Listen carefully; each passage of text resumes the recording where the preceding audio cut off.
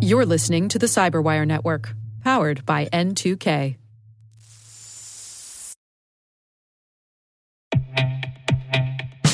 And now a word from our sponsor, SpyCloud, the leader in operationalizing cybercrime analytics. Traditional threat intelligence is a thing of the past. Cyber criminals are stealing vast amounts of credentials, session cookies, and financial data every day, and it's hard to keep up. SpyCloud is the trusted partner businesses turn to fully understand their darknet exposure risk and neutralize threats before it's too late. SpyCloud alerts your organization as soon as an employee or customer's data appears on the darknet, so you can act faster than bad actors to prevent cyber attacks like ransomware, session hijacking, account takeover, and online fraud. With insights from the industry's largest repository of recaptured data, protect the digital identities and systems most important to your business. Get your free corporate darknet exposure report at spycloud.com/cyberwire and see what information criminals have in their hands today. That's spycloud.com/cyberwire.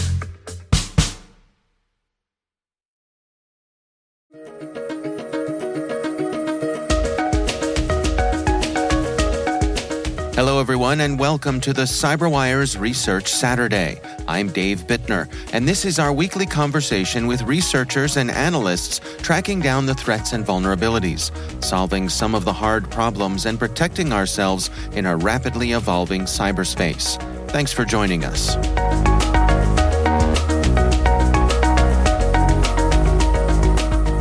It all started with deployment of our technology at a net new customer opportunity. So in the process of deploying the technology, our threat hunters uncovered some hands-on keyboard activity that we soon attributed to Vanguard Panda. That's Thomas Etheridge. He's Chief Global Professional Services Officer at CrowdStrike. The research we're discussing today is titled Business as Usual. Falcon Complete MDR thwarts novel Vanguard Panda tradecraft.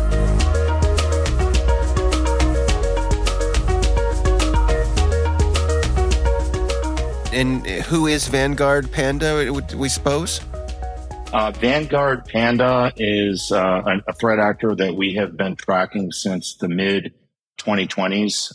We believe them to be of China nexus, and they're focused primarily on targeting multiple sectors, including aviation, technology, and the defense sectors. CISA recently reported on this threat actor in May of 2023 as targeting critical infrastructure organizations across multiple industry verticals throughout the U.S. and its territories. Well, let's walk through this together. It's an interesting one. Can we go through it step by step here? I mean, what was the first indication to your team that something was amiss? As I mentioned earlier, our threat hunting team uncovered some hands-on keyboard activity that we knew to be malicious activity. We notified the managed detection and response team, who took some quick remediation steps by network quarantining the machine that the threat actor was leveraging to carry out some of its tradecraft. One of the things that we noticed in doing some of our investigation is that the threat actor was moving very, very quickly in the environment and had what appeared to be a very good understanding of the customer's infrastructure in order to carry out the commands and the tradecraft of being able to traverse through the customer's environment. So they were clear to us that they had been in the environment for a while, had established some persistence mechanisms, and had good familiarity with the overall infrastructure of the customer's environment. Now, when you say hands-on keyboard activity, what exactly does that entail? It's typically picked up, Dave, when we see a threat actor using commands or running tools on an environment that we either know those commands or tools to be malicious in nature, or the combination of commands and actions that a threat actor performs in an environment, the combination of those tools at the same time or in near proximity to one another typically is an indicator that the user that's performing those actions is not a legitimate user. And that's when we would typically send a notification, or if we're providing a managed service like our MDR, take corrective action to try to quarantine or stop that threat actor from being able to easily traverse through the environment. So, Tom, without getting too much in the weeds with some of the technical things here, can you kind of take us through an overview of the kinds of tools that you all are seeing them use here, the tradecraft that you all witnessed? Sure, Dave. We reported in our blog that the malicious activity was involving listing processes, doing network connectivity testing, gathering some user and group information, mounting network shares, and then enumerating domain trust over WMI and listing DNS zones over WMI. So the threat actor was doing this pretty quickly, which was also an indication of the familiarity that they had with the environment. Now, in the blog, you draw particular attention to JSP compilation. You highlight that as being a bit of a giveaway here. Are there any specific elements that are worth highlighting with that? I think the importance of that in the blog is that this threat actor was doing a lot of cleanup after their actions. They were moving evidence of their activity. They were deleting logs and evidence of their activity. One of their slip-ups was missing that particular log source, and that is what the investigators uncovered to tip them off to the threat actor also operating extensively in the environment.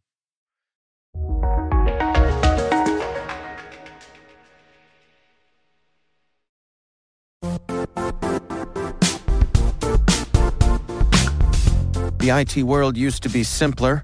You only had to secure and manage environments that you controlled. Then came new technologies and new ways to work. Now, employees, apps, and networks are everywhere. This means poor visibility, security gaps, and added risk. That's why Cloudflare created the first-ever connectivity cloud. Visit cloudflare.com to protect your business everywhere you do business.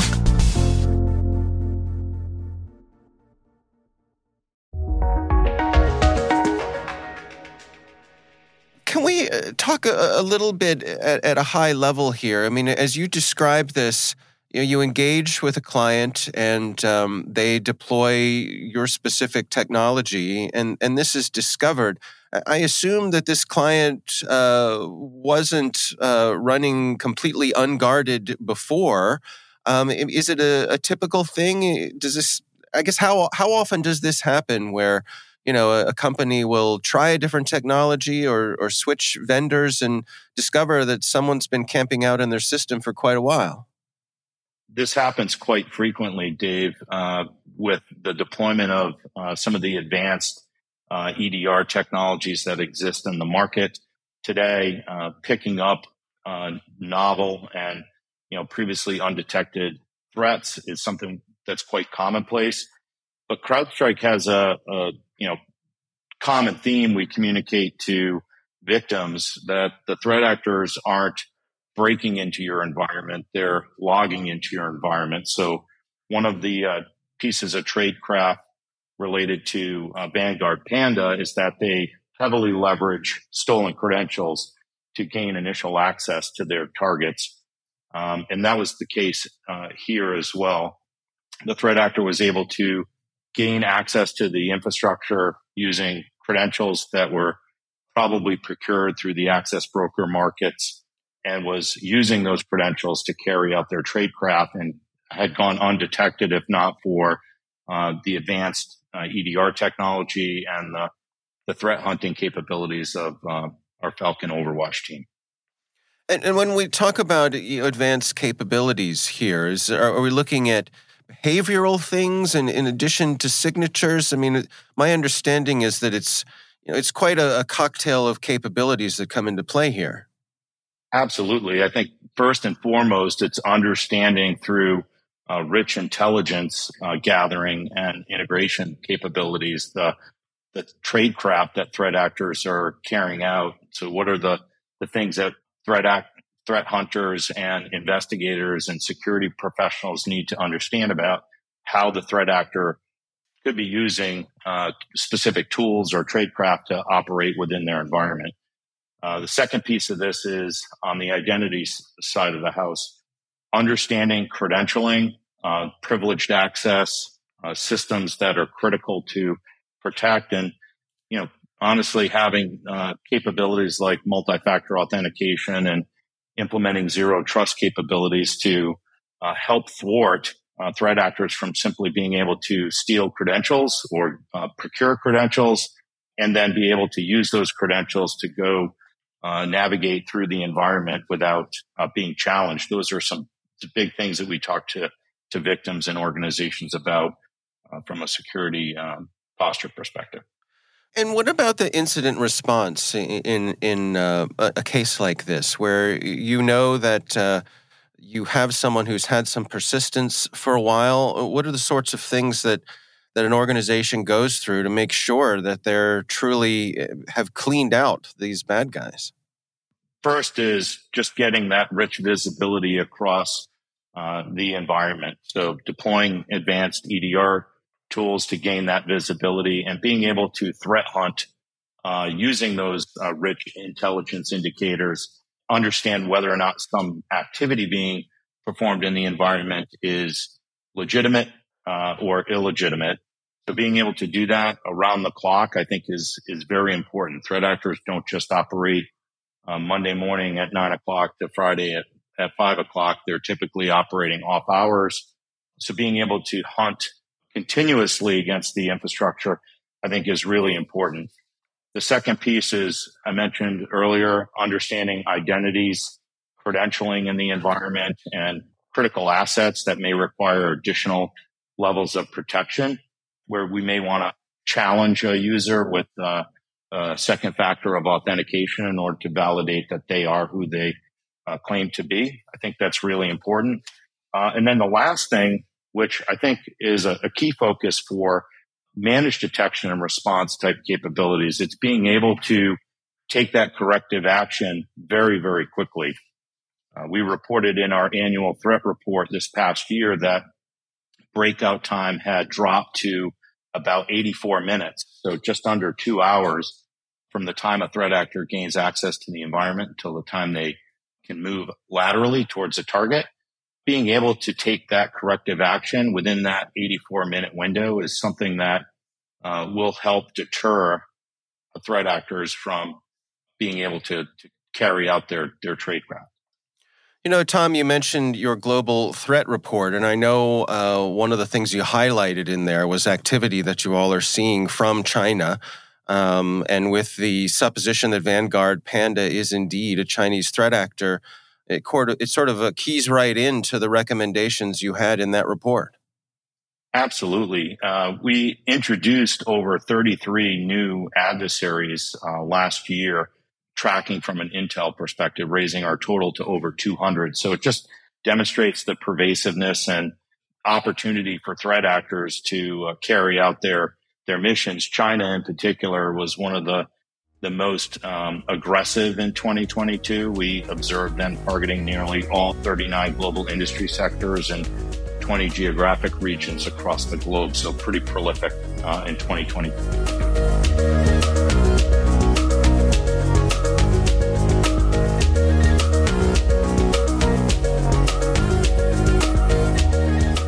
Our thanks to Thomas Etheridge from CrowdStrike for joining us. The research is titled Business as Usual. Falcon Complete MDR Thwarts Novel Vanguard Panda Tradecraft. We'll have a link in the show notes.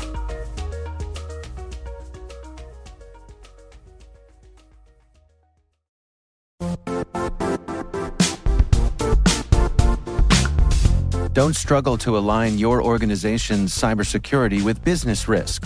Get the only solution that goes beyond reacting to threats with vulnerability and risk monitoring. You need the next evolution of MDR, and only Critical Start delivers it. Critical Start doesn't just monitor and respond to threats. They put you in control by detecting suspicious activities, quickly responding to contain threats, and identifying your most critical assets and protecting them against vulnerabilities and exposures. With continuous visibility, expert guidance, and measurable risk reduction, Critical Start has redefined what it means to manage cyber risk. Demonstrate provable security maturity to your leadership while positioning your program to achieve the greatest risk reduction per dollar spent. Stop fearing risk and start managing it with Critical Start. Visit criticalstart.com and request a demo today. That's criticalstart.com.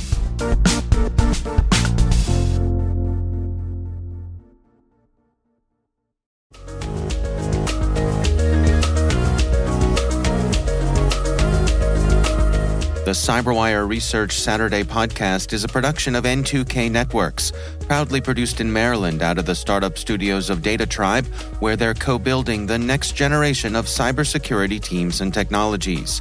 This episode was produced by Liz Irvin and senior producer Jennifer Iben. Our mixer is Elliot Peltzman, our executive editor is Peter Kilpie, and I'm Dave Bittner. Thanks for listening.